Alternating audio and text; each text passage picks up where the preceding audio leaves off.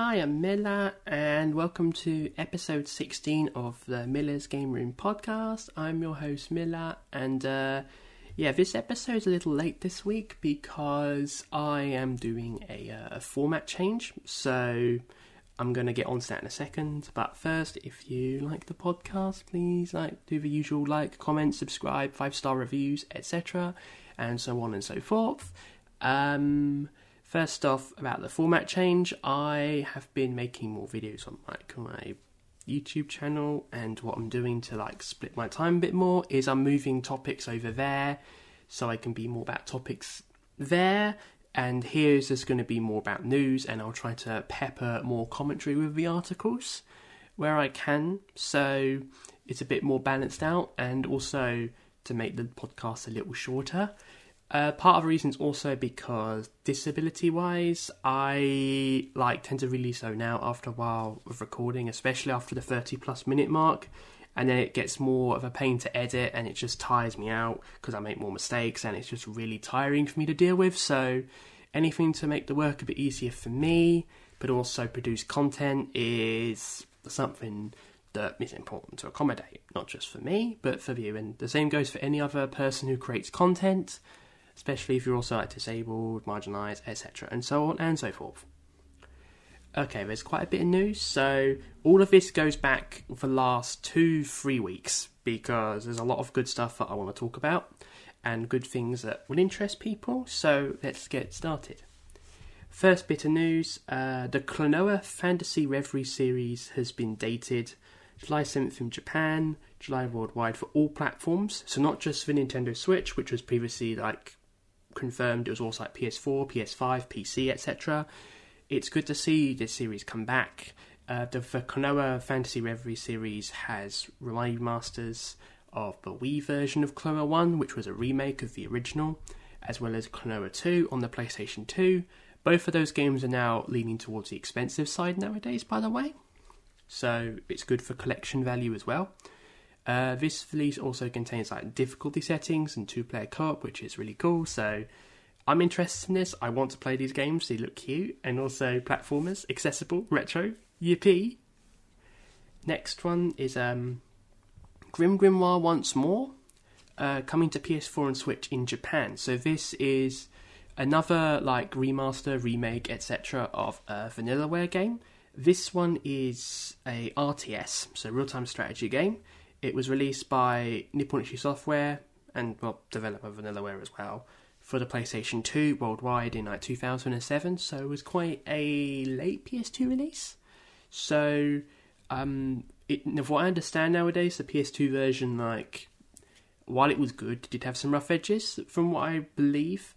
There's things that have been added and fixed in it, because this isn't a massive remake like Life Frazir, for example. This is just a remaster with some enhancements, so high resolution graphics, widescreen aspect ratio, a fast forward function, which is why that wasn't included originally is anyone's guess, mid battle save function, difficulty adjustments of the hard mode, and more, skill trees, funk system, gallery mode, great magic types that can be used, and newly illustrated cut-ins for it. So yeah, it looks like there's been some enhancements there. At the time of recording, it's not been announced for the West, even though I can't see it not being announced for the West. I think it will eventually get announced by Nice America, because it looks great, and I think, especially after the success of 13 Sentinels kind of bringing a spotlight back on Vanillaware, because it actually very recently came out on the Switch, it will be the time to probably bring some more stuff over. So yeah, I'm all for this. I'm excited for this. I hope it gets picked up. Alright, now for the next part, which is a massive joke. Babylon's Fall. Babylon's Fall, it's bombed, because you look on Steam, and last week, it got to a point where it had under 10 concurrent players. For a live service game that's not even 2 months old, that's bad. Very, very bad, because it shows no one is playing it. You can't sustain a fan base on just 10 people, especially for a game that's, to be frank, a bit shit. And even so, just after 8 PM on the 19th of April, the number, according to the Steam info site, was 0. So there was literally nobody playing it on the 19th of April after 8 PM. Imagine failing at a game that badly. So, yeah. Lol. Ha, it sucks, it's failing, and it's great. It's obviously bad for the game, which is good because 1, it's shit, and 2, it's live service. And bad for low-level devs who worked on it, but it's good because it will teach Square Enix and Platinum Games, both of whom have expressed interest in creating more live service games. Creating more live service games is not a good idea because 9 times out of 10 they're going to turn out to be complete and utter wank. Alright, next bit of news. Xenoblade 3 launching July 29th. I was quite excited for this was first revealed because it had a trailer which I've not watched. I've seen snippets, but I'm trying to keep going as clueless as possible because I want to experience it fresh and get blown away for the first time. It looks incredible. It's launching July 29th worldwide for Switch, and it's actually been pushed forward because originally it was dated for September period or something like that. But in the West, it's going to have a limited edition. This time around, they're actually identical. Normally, Europe gets better at these, but this time, Nintendo of Europe were we'll just do the same as whatever NOA are giving them. And in the US, VLE has the Steelbook and a massive art book with the game, and in Europe, I'm guessing it's the same thing. I mean, the US will probably just put the game in the Steelbook, whereas in Europe, we'll get a separate case, but that's usually what happens. So maybe Europe will get a slightly better deal, but I don't know. But yeah, that's interesting. So that's probably going to easily be my game of the year because I will be wanting to get that day one. It's going to be interesting. Other news, Splatoon 3 has been launching for September 9th, so that got swapped around with Xenoblade 3. And the impression is that a lot of people are saying that Xenoblade 3 is content complete, so it's done, and Splatoon 3 needed more time, so they're we'll just swap them around, and that makes sense. If you want to swap them around, that makes a lot of sense. So if you want to do it, it's still good. We're still getting the game, so they still look good. I never really got into Splatoon much. I did try Splatoon 2. Did play it for several hours, but it just wasn't really my thing because it's an online shooter. But I really liked what it went for and its unique atmosphere and charm. Nintendo doing their own online shooting game was always going to be different compared to what's expected from the mainstream. The mainstream is basically military, blood, gore, war propaganda, and that kind of crap. And with the Switch, it was basically, here's Nintendo's flagship Splatoon coming from the Wii U, which was clearly a success. Well, the game was, but not the Wii U. And let's expand it and make it better. And that's basically what the Splatoon series is on the Switch. And yeah, not really big into Splatoon. I like the game, it's just not for me. Gmode announced that they are re-releasing a Atlus-developed feature phone RPG for the Switch in Japan. No date or price announced. And the interesting thing about this is that the feature phones in Japan, especially in the 2000s, before I get onto the game itself, was basically these fully fledged games, one-time purchase for these phones that were kind of bound to providers in contracts and stuff. Did you know Gaming did a full video on it because there's a whole concerns about preservation because of how so many of these games are exclusive to it, and because they are exclusive, they've never been re-released. So the fact that a game has been picked up that was originally a feature phone game is quite cool. I've talked about Hero Must Die before, which is also a phone game, which did get picked up for both the Vita and the West on other consoles. And this is, now as for the game itself, this is Megami Tensei Gaiden Shinyaku Last Bible. So this is actually a Last Bible game, which is a Japan-only spin-off. We might have got one in the West, but I don't think we did, unless it was US only, because Atlus loved the US and not Europe until 4 years ago. This game is, don't know too much about it, but the story is set on the, now this is what I'm just going to read straight from the article. So, if you excuse me. The story is set on the tragic planet Galeria, where the Demon Lord is resurrected and launches an invasion every 100 years. With the Demon Lord's resurrection approaching, the protagonist sets off on the journey to save the world as a candidate to become the next Gaia Master, the saviour who will defeat the Demon Lord. Now think about it, that story sounds so similar to Hero Must Die. The irony with that. Anyway, an English version of that would be really cool. I think assuming it's Gmode, it might come out of here. I'm hoping it does, but going to be cautiously optimistic on that one. But it's really cool that's even a thing, even if it only stays exclusive to Japan. because it opens up potential fan translations in the future.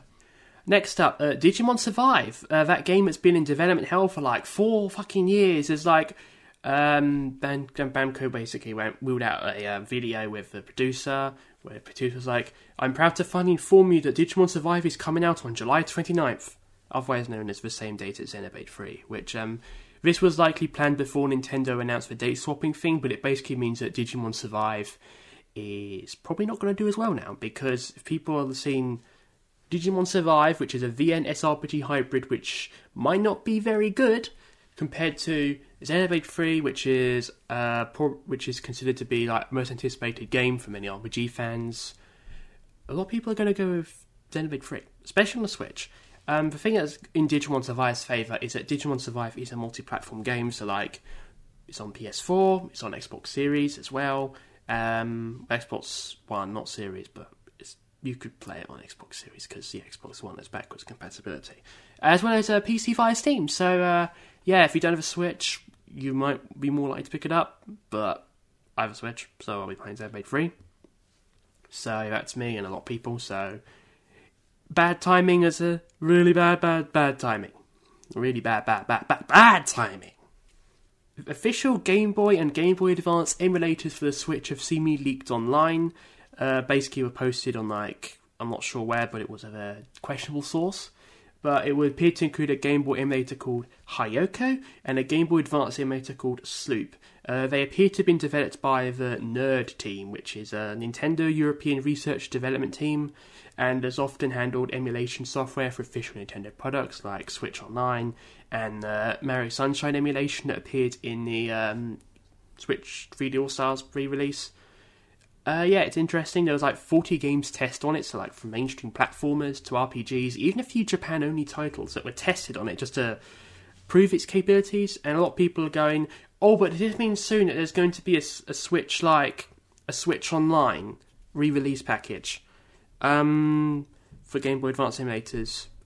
I would say yes. Like, it should have been there like day one when the thing came out, because it's quite hypocritical for Nintendo to go, "Oh, we don't want you to play these games on emulators. You must consume our official products." And here they are doing emulation for their own official products. Like, it's just blatant hypocrisy and coercion and control, and it's pathetic, really. When it's finally out, because if this is real, which let's be honest, it probably is, it will be like, "Oh, it's better late than never." So, and if it's released, like, don't put it on the fucking £50 tier, put it on the lower tier, and like, fucking hell, it's just take your sweet time with this stuff. But it's also good it's been leaked, because like it shows that they're doing something. And regarding the leak, it appeared to have been dumped from a Switch, so obviously, like, assuming it's real, it works on base hardware, so that's interesting. So interesting to see when that comes out, but it'll probably be this year. Alright, now on to the visual novel news, and there's quite a bit, because there's stuff that I've in here that's been, but what even happened before I uploaded the last episode, and I was like, "Oh shit, I've already done it, so I'm going to have to fucking wait till I next want to talk about it," which is why this is so big. But, you know, I'm going to talk about it because, one, I'm excited, and two, I don't care what people think, within reason. First one, Mahatsukai no Yoru, otherwise known as Witch on the Holy Night, launches in December in Japan and has English tech support included. So this is noteworthy because this visual novel is by Type Moon, who are most known for Fate Stay Night, Fate Grand Order, Tsukihime, and also like co-owned IPs that were released on consoles in English, like Fate Extra, Fate Extella, and those kind of things. So that's what makes it interesting, because it's always been a case of omitting the original VN. So like Fate Stay Night was the visual novel that spawned the Fate series. Fate Hollow Ataraxia is the fan disc for Fate Stay Night. Tsukihime is another like classic game, which has been widely put for up with remakes for years. And then the first part came out last year in Japan. And then there's this one, Witch from the Holy Night, which is actually kind of like the origin story product-ish that basically served as a base for everything else. So this story was originally written in 1996 by Nasu himself, and because it set the groundwork, it was quite influential in that respects. And then in 2012, it got In 2012, it got turned into a visual novel for PC.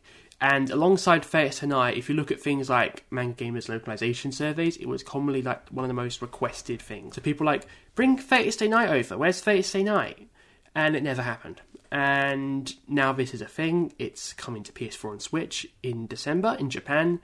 And as I mentioned with the English text, that was confirmed in a press release direct from like Type Moon. And I'm guessing that the physical will be published by Aniplex, which also did like Melty Blood, Fate Grand Order, etc.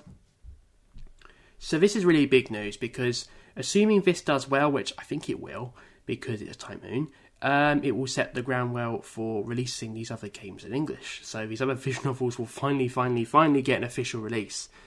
And that's really big, and I'll be jumping on this train if I can. Pick up this Type Moon game and play through it. It's going to be really, really cool. So, I'm hopeful it's lives up to the hype, and I believe it will. Especially with all the action battle sequences and stuff like that. It does look cool. Next, big news, the Uta Warimono 20th anniversary title. Now, technically, this isn't a VN, more of an RPG. However, most people, when they think of Uta Warimono, in Japan think of it as a VN, but in the West, more JRPGs, because, well, there's SRPG segments. And today it was basically confirmed that it's launching September 8th for PlayStation 5 and PlayStation 4 in Japan, and PC worldwide. PS5 and PS4 versions are published by ACPlus themselves in Japan, for games, limited edition, retail bonuses, that kind of thing. No news on a Western publisher. Maybe very soon it'll be confirmed by a Western publisher, probably nicer. And the PC version is coming out worldwide via Sharuvune. You can go on the Steam page, you can see the English text for the description and stuff. Like, it is cool to see that a series as niche as Uta Warimono is getting a worldwide release, especially for what is basically a 20th anniversary title that's kind of like set between the first Uta Warimono and Mask of Deception, although you might need to play Mask of Deception first because of the characters in it. If that kind of makes sense. I'm not sure because I've not fully read into it, and there's a reason for that. But it's still cool to see that it exists. But I took some thoughts on it that were not as positive though. The first one, no Switch version.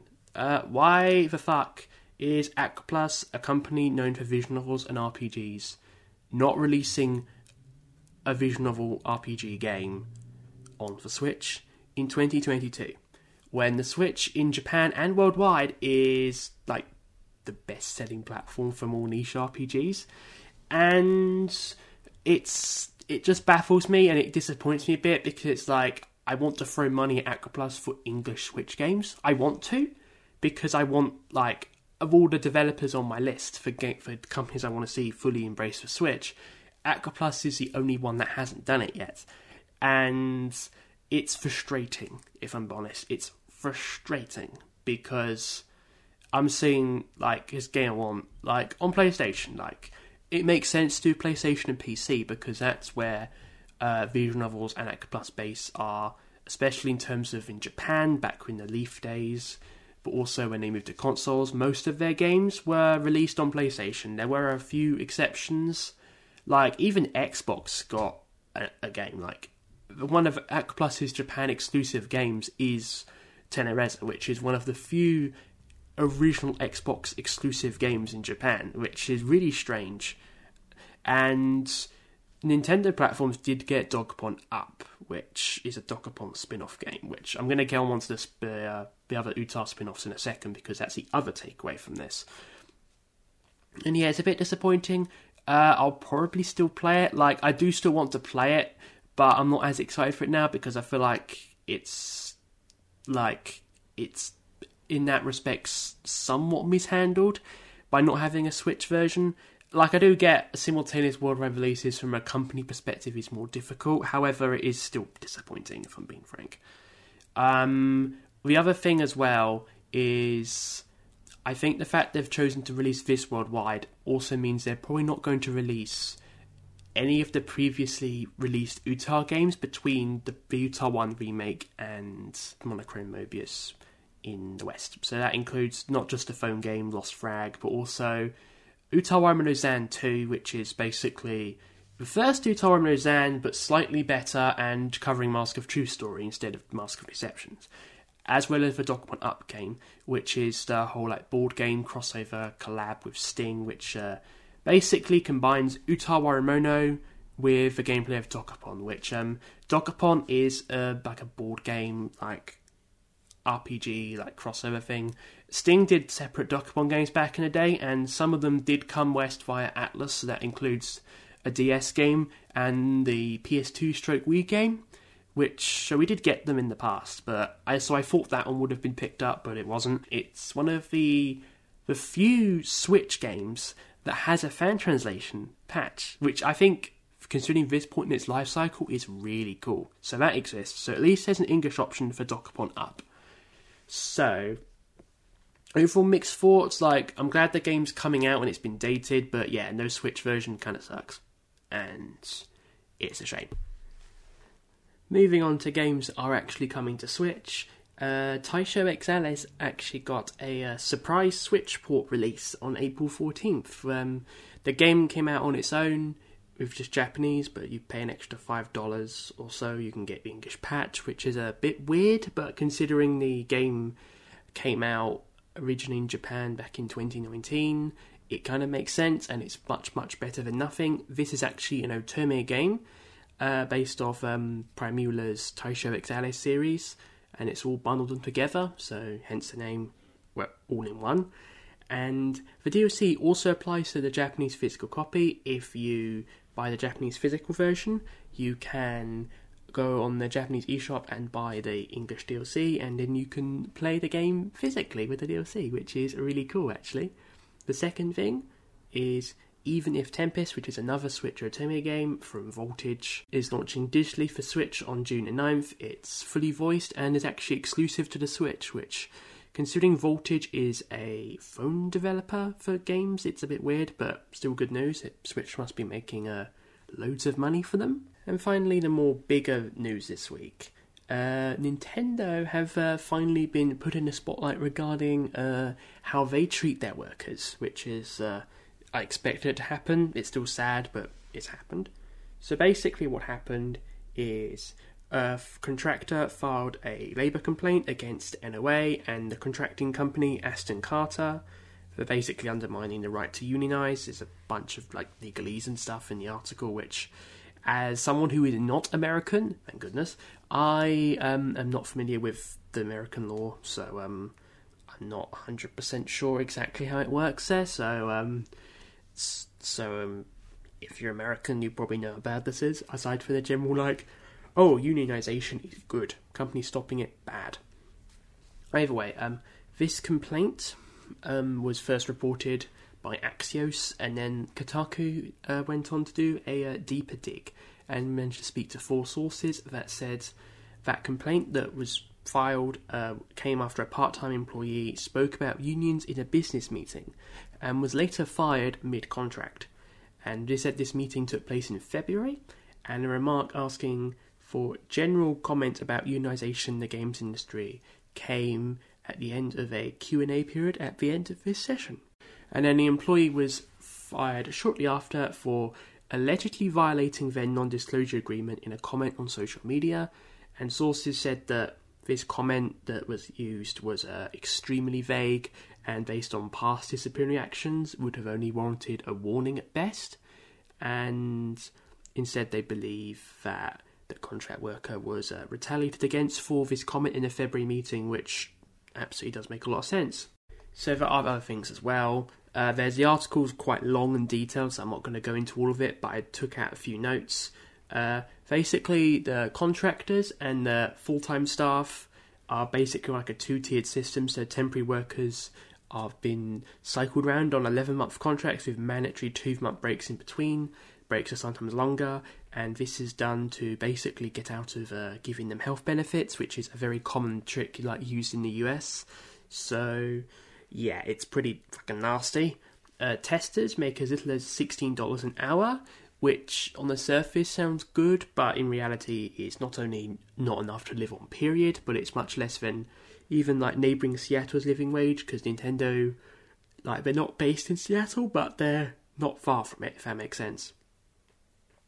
And yet testers are given the expectations where they have to perform the same as full-time workers, but are not given like the benefits to match.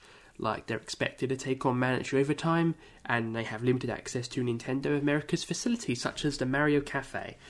And even reading that is like, wait, there's a Mario Cafe? And yet, here I work at Nintendo, but you can't even access this Mario Cafe, which actually does sound pretty cool, because it's, well, a Mario-themed cafe, but if you're working for Nintendo, regardless of status, you should be able to access the bloody Mario Cafe. Just, it's a shame, but yeah. And the most bad example that was shown off, there were other things as well. There was one involving health insurance, which I'm not going into because that one's a bit grim in particular. But this one is about basically the whole working from home ableism thing, which basically, if you've been listening to disabled people, you will know that a lot of them have been like, during the pandemic, have been like, this is why working from home should have been normalised. And just seeing the whole like the adjustment period of companies moving to remote working, and just kind of seeing how it was always possible, and it actually made jobs more accessible for disabled people. And then it all goes into the whole like keeping disabled people actually safe so they can work, and an important like defence against stopping the spread of COVID as well. And one worker, Elizabeth Pring, was actually reprimanded for like pointing out this contradiction, in the sense of that the manager, the full-time staff, was basically being able to work from home because of health concerns, but yet she was like, but why do contractors have to come in, which is basically what's happening. And Pring, like, the article says that Pring claims to be immunocompromised, but let's be honest, no disabled person would lie about being disabled or this kind of thing, because we don't get rewards or perks for it, because ableds are very unkind to people claiming they're disabled, contrary to what they believe, in most cases. So it basically means she's immunocompromised. And yet she was basically chastised for being like, you should have gone through the proper process, and that kind of thing, by like the managers and Nintendo. And eventually herself and like 5 other people were like, had a meeting put in for Friday, and they were like put into this meeting, and then they were basically let go. So her and all these other contractors were basically let go, and yeah, it's just all very bad, the whole thing. And then even worse was, after this meeting, it says that she was brought back into a meeting of an Aston Carter recruiter. It was then chastised again, like, for not going through the procedure and bringing it up to managers, and you shouldn't have done that kind of thing. And it's just like, you're already going at the door, why are you having to go at me again? That's basically what she was saying, and it's just, why? It's just, oh god. I've seen this shit firsthand in these articles like this, doesn't make it any less, like, disappointing and infuriating, especially as this is basically classic capitalism in action, because Nintendo is a corporation. They do this crap routinely because they're a corporation. We had stuff from like Sony, Activision especially, as well as Ubisoft especially. Microsoft probably had some as well. I don't remember off the top of my head. And this is just Nintendo. And there's also more in the article, which is worth reading. If I remember, I'll link in the description of the podcast. Well worth a read. And yeah, just, it's disappointing, but I'm hoping this needs more people speaking out and bringing forth some change, which is what's needed, not just for Nintendo, but for everyone in general. And it's good that these companies are finally getting held to account. Alright, now as for what I have been playing. First off, Steam Prison, which is a Otome game from HuneX. I've actually finished it. I'm going to do a full video on it on my channel because there's a lot I want to talk about, and so I can gush over husbandos and characters, which is pretty cool, and also go into details about like, trigger warnings and overall like recommended for the route and that kind of thing. So I'm going to give a summary here. This game is very dark. It's kind of rooted in classism, which as someone who's like lived in the UK, unfortunately, it's kind of something I can relate to, in the sense you've got the higher classes, the heights area at the top, and then you've got the underclasses known as the depths, and it's kind of that structure. And you play as a police detective called Cyrus Tistella, name changeable, is basically gets framed for the murder of her parents and gets sent down to the depths to basically live her life. And it's interesting, the direction it takes. There are like 6 guys, as well as the grand ending, which you have to do all the other routes first, or the guys' good endings. You got like Inez, Elfkried, Ulrich, Adage, Yune, and Finn, and then the grand ending, which is basically the, not a harem ending, but basically the good ending, like the best possible ending. And it's, you got to do your love interests and roots first, which is very long. It took me about 25 plus hours to finish it, but bear in mind I'm a fast reader. If you're faster, it will take you longer. And there's quite a few endings for each character. Just to clarify, like, these, like, some of the endings are quite bad, as in, like, a lot of the characters, like, in his endings tend to usually involve death, often including blood, mostly with CGs, but a lot of them don't have CGs, especially the one where it's just kind of like, because there's some endings that are basically a bit anticlimactic, where you press the choices and the character's affection goes up as if by magic. When you get to that point in the story, the character survives, or something happens where they don't actually get killed. But yet if the affection goes down, it's basically like, in this situation down the line, you actually get shot and killed, or something like that. And it's like, this doesn't feel much like, it doesn't make any sense to have that, because you're still getting shot. Like, why? It doesn't make any sense, and it just feels a bit redundant. And a lot of these bad endings, like, a lot of them are quite dark, and a lot of them just feel a bit redundant, if I'm being honest, and easily skippable. Some of them do have more interesting, like, backstories and stuff like that, and more explanations for the plot, but it's a bit, I can see why people were warning that in this game there's a lot of bad endings, and there's a lot, and I'm not really a fan of these bad endings that offer no practical purpose. Like, I much prefer, like, tragic love endings if you're going to do a bad ending, or even a sad ending. Like, sad endings and tragic love endings, like, they're, like, the best bad endings for me personally, and not just, oh, here's this illogical choice, boom, shoot, dead. As for characters, I really like the protagonist. She gets shit done, badass, a bit naive, like, he's like 18 in canonical age, and is basically, as a police officer, believing in justice and that kind of thing, which, it's nice to have a character that's a bit badass and actually is proactive, which I really like. There are other love interests are good. I don't want to go to spoilers, because it'll take way too long to go into it, and also talking about them all, but I like them all to differing degrees. Mostly all good, which is nice. I really like the art as well. The art was done by, I can't remember who it was, but it was the only visual they've ever worked on today, which is a bit weird, but, you know, it's good to have the experience, especially for a game like this. And so was the music. It was really nice, and I did really enjoy it. At the time of recording, it's currently 30% off on the eShop. Hopefully it will still be 30% off when the video goes up, alongside their other, like, Switch English releases. So that's going to be interesting. It's definitely something I'd recommend, but I'm going to do a full video on it at some point sometime soon, because, well, it's Otome, and I want to have more VN reviews on Miller's Game Room YouTube channel. Please subscribe to it, and I'm going to promise you more good content on Miller's Game Room YouTube.com. And the second game I've been playing, Groundlands are free, The Dual Darkness. This is an SRPG developed by Atlas and Careersoft. It's quite old. It was originally released, like, firstly in, like, 2002, 2003 time. It was a long, long time ago. About 20 years ago. So it's very old. And it came west on the PlayStation 2 in, like, 2004 as part of Groundlands Generations. And it's considered to be the second best in the Groundlands series, and chronologically the first one story-wise, which is interesting. It's an SRPG with elements of turn-based as well, and typical, like, map exploration. It's kind of interesting. It's like you're playing usually like a turn-based RPG in terms of, like, the map, the towns and that. It's really cool. And then you've got the battles, which are more like real-time SRPG, like you take turns, and then at real time you can stop and change commands. It's really interesting. It's really unique. And I do recommend people try out at least one Groundlands game, especially because it is an important part of RPG history, a part of Atlas's history as well. Even it's very obscure. Like, the same people that made Groundlands series originally made Langrisser, which is a separate thing developed by a different company, and would later go on to make the Devil Survivor games, which are considered to be among the best Mega 10 spin-offs. And I've played a bit of Overclocked as well. It is good, but really brutally hard. But these RPGs are hard as well. But I've played Wayfarer Time before from the Groundlancer series, and it was kind of... I liked it, but it was kind of meh. But I'm kind of vibing with Groundlancer 3 a lot better because of its music and because it's shorter as well, and it's also a bit easier.